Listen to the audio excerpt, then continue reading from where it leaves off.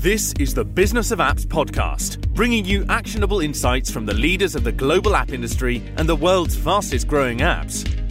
You can find more app news, data and analysis over at businessofapps.com. Welcome to Business of Apps podcast. On this show, we invite app industry professionals to cover various topics. We promise to do our best to keep it both insightful and brief. On this episode, we have David Bell, CEO of Gummicube. David, welcome to the Business of Apps podcast. It's great to be here. Thanks for having me. All right. So before we will be diving into essentials of App Store optimization, David, please tell our listeners about yourself a little bit. Yeah. So, I have been in mobile for more than 20 years. I actually founded one of the first mobile game publishing companies in North America back in the days when you had to develop on Brew and Java devices and get carriers to distribute apps on their networks. So, I've been in mobile for a very long time. And, I think the industry has changed a lot since then. And, after starting my first company, which we sold to Oberon Media, I moved on and I was one of the co-founders of a company called Playphone that did direct consumer entertainment.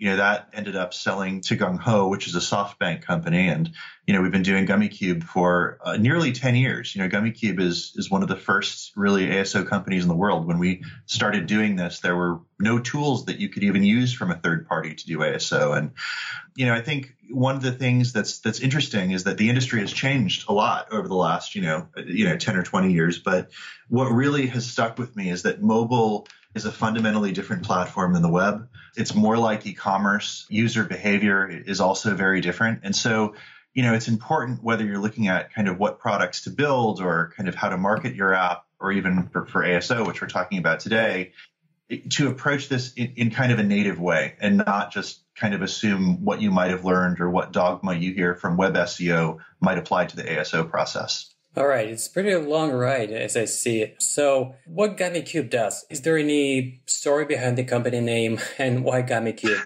I've been wondering about this question for a long time.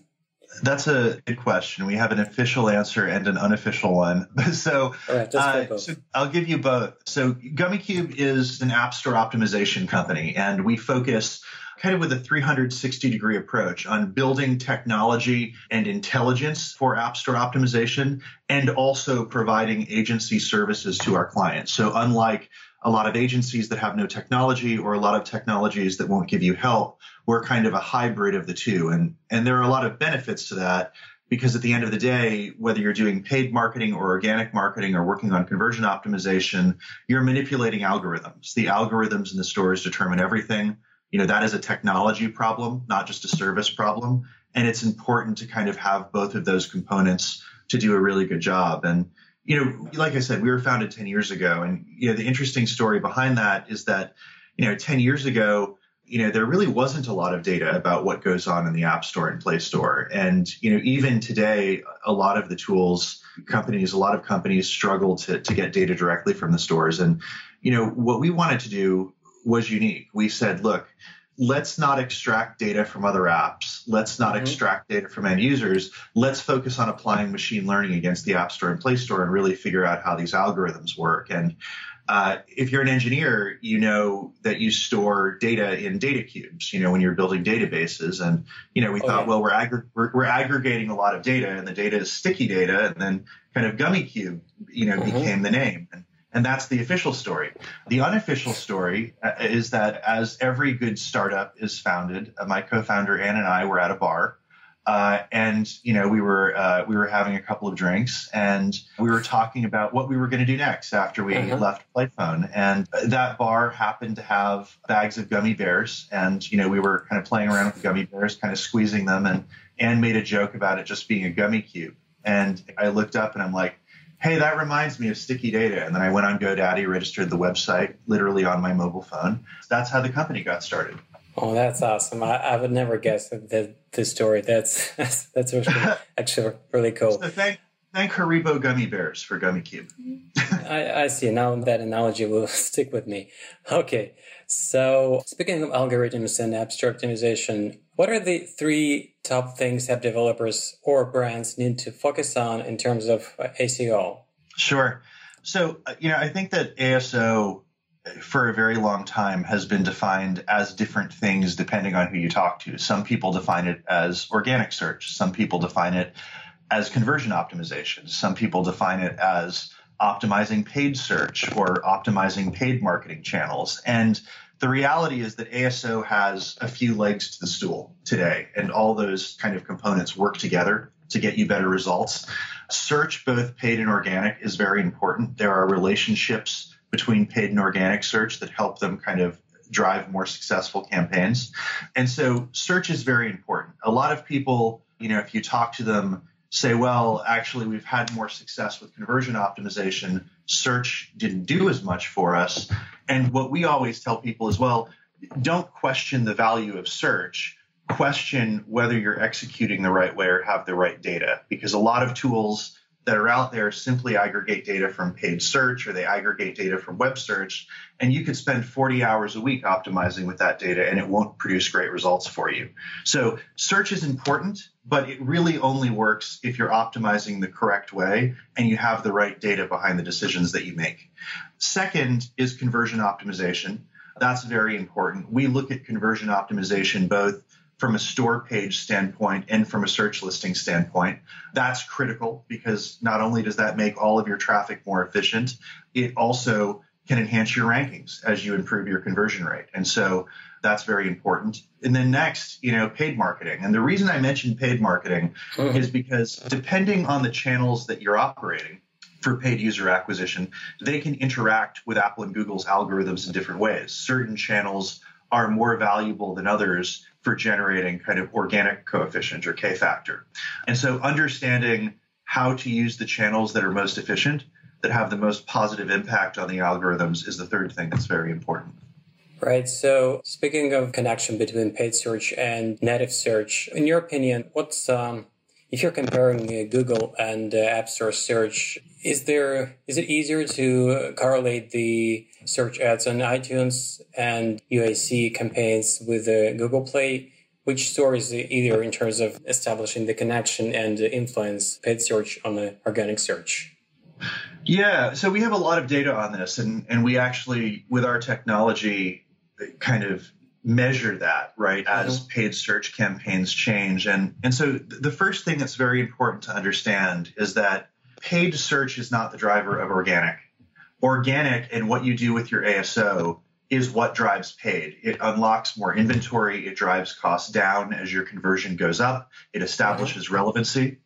And as you get the flywheel spinning, of course, those clicks that you get from search ads or UAC can enhance your click-through rate and improve your organic rankings.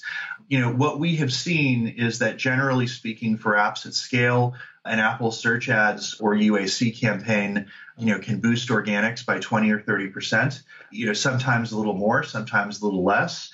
We don't believe that paid search has turned organic into a pay-to-play scenario. I think there are some agencies out there, some companies out there who say, well, if you want to do well on organic, just turn on a search ads campaign. That's kind of like promoting a spaghetti against the wall approach or building a house without a foundation. You don't want to do that. ASO is not a media spend problem. You've got to build the foundation first. And what we found is that when you do that, and you have kind of a good ASO foundation and you're iterating and you're running a search ads campaign, you can significantly expand the keywords you rank for. You can enhance your rankings and, worst case scenario, potentially boost your organics by 20 or 30%. But you can't do that unless you're doing ASO first and unless you're doing ASO kind of in an iterative way right alongside those campaigns. All right. Speaking of the wall and spaghetti, it's a great segue to my next question. Can you think of some really bad ASO mistakes people do? Yeah, honestly, I think that the number one mistake that people make, well, one of the top mistakes people make is assuming that this is like web search, assuming that ASO is executed similar to SEO. App Store optimization and generally the way the App Store and Google Play algorithms work, it has more to do and is more similar to Amazon e-commerce algorithms than web search algorithms. Most apps rank for thousands of keywords in a store. If you're successful optimizing an app, you might get 60% of your traffic from the long tail and kind of feature-based keywords that people search for. And, I feel like some people kind of put the cart before the horse. They may execute an optimization strategy that focuses only on a few keywords, or, maybe they're only tracking keywords that they're targeting in their metadata and not looking at how Apple or Google merchandise them throughout the store. And that really has an effect of, not just providing an incomplete set of data to the user, but also having the user come up with the wrong conclusions about why something is working or not working. Some people will come to me and say, well, we get 100% of our search traffic from our brand and 2 or 3 other core keywords, so let's just focus on conversion optimization. And my response to that is always, well, if you haven't been optimizing correctly and causing Apple and Google to index you on all of these other keywords, of course you're not going to get traffic from them, right? It's a self-fulfilling prophecy. So, what I would say is that this is a game of merchandising. Every keyword is an aisle. Every keyword has related terms. Every keyword has related audiences.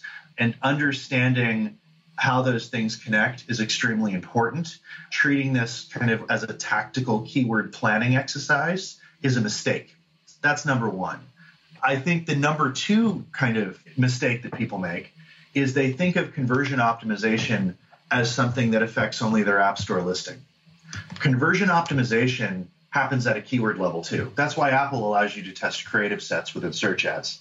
And sometimes you can have winners on your store listing that are losers when they're put up against competitors that are listed above and below you in a search listing.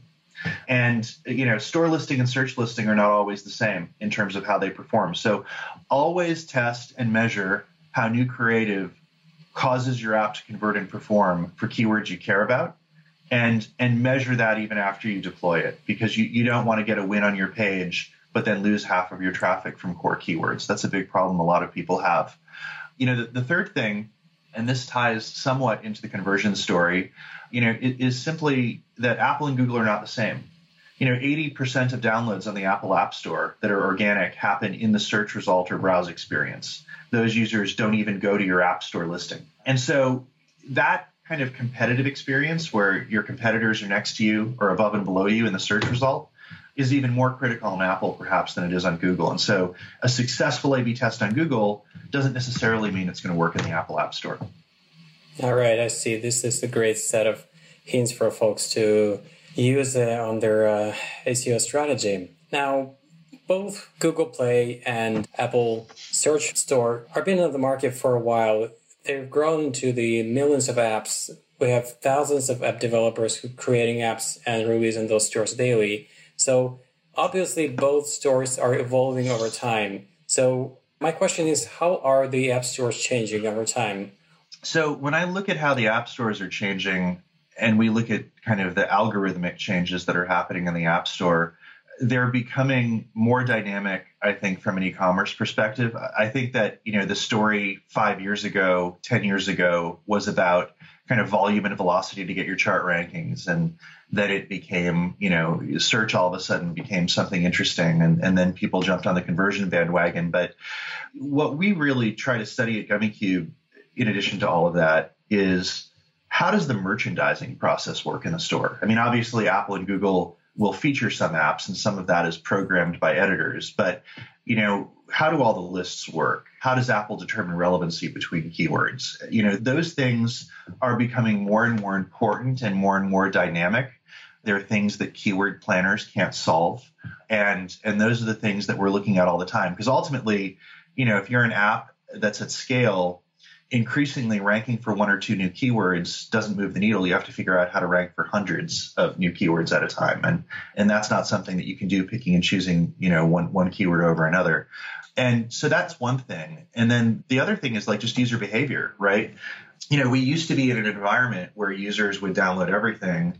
They had hundreds and hundreds of apps on their phone, and many people still do. But to a large extent, people are much less patient now. They're not researchers. We did some studies on the Apple App Store and found that the average user gives an app 5 to 6 seconds as they're scrolling through the search result before they decide to download it or not. So it's not a research-based process. A lot of people will ask us, well, is an App Store video important? And, I always tell them, well, the first 5 or 6 seconds of it is. Right. Yeah. Then it clicks. Right. So, you've got to cater to that user behavior and put yourself in the shoes of how users behave today. Well, what is the influence of editorial on an iTunes App Store after Apple introduced it a few years ago? How has the search was changed, influenced by that?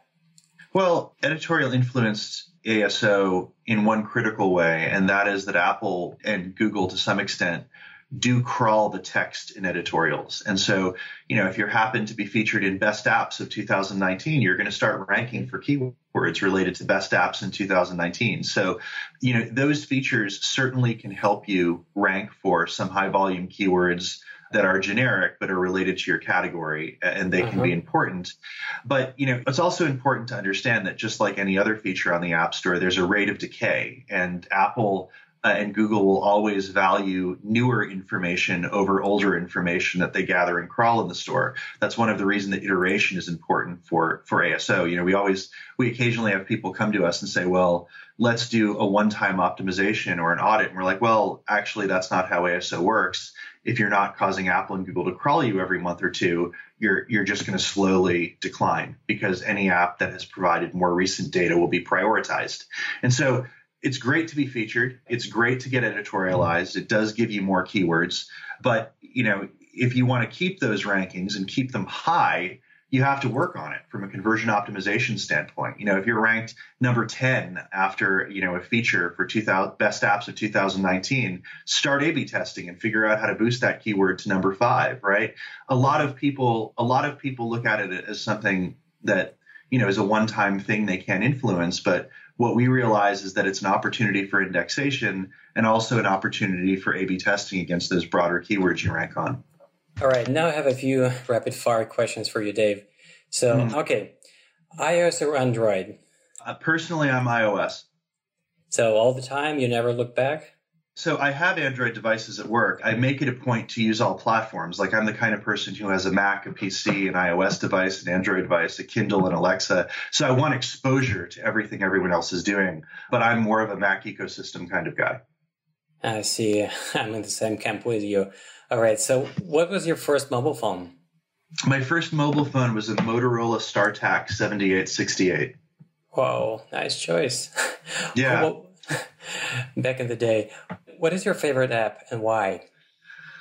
Oh, wow. That's a really good question. So I would have to break it down into categories. I think that I personally use the LinkedIn app every day. I live in the LinkedIn app. I love it. It helps me in my business and even connect personally so much. I love that app very much. I guess second to that, I very much enjoy Reddit. And then, I don't have a lot of time for games, but I am a big sci-fi fan. And so I do find myself playing Galaxy on Fire a lot on my mobile devices when I have a few free minutes. All right, I see. Now it's a little bit odd question. What is the most overrated app in your opinion, if you can think of any? That's a very good question. So I would say the number one overrated app that has ever existed would be Flappy Bird. I have to name that. Anyone who's been in the industry for 5 or 6 years would probably pick the same one. And that's because most of its literally, not only is it overrated, but literally most of its ratings and reviews on the store were fake until Apple cleaned them up. And then the app was removed from the store. So that I think is the number one most overrated app. All right. So what new app technologies are you excited most about? I love AR. I think that AR is going to consume the world even more than VR. I'm excited for, a correct implementation of what Google tried to do with Google Glass. I'm excited for what Apple might do with their AR experiences. And so I truly believe that is going to consume the world. So you see there's more value, more real-time uses for AR than VR, right? Yeah, I think it's like the difference between casual games and consoles. I think VR will always be interesting, but I think fundamentally VR is isolating. You can't see what's in the outside world, and I think there are a lot of behavioral studies that show humans are social people, and when you put a box around their head for a couple hours, even if you're enjoying yourself, you get psychologically uncomfortable. I think that AR, it opens you up to social experiences, but it overlays, either useful or fun experiences on top of that. And I think that that gives it more potential. I don't think it's a technology thing. I truly believe that humans are social animals and we don't like to be locked in a room alone. I see. Good point. So before I let you go, how people can get in touch with you and get more information about what you're doing? Yeah, absolutely. So, you could always shoot an email to our company at info@gummicube.com.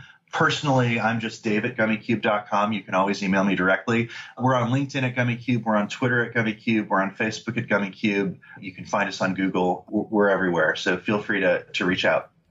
Great. Thanks a lot for your time and coming on our podcast, David.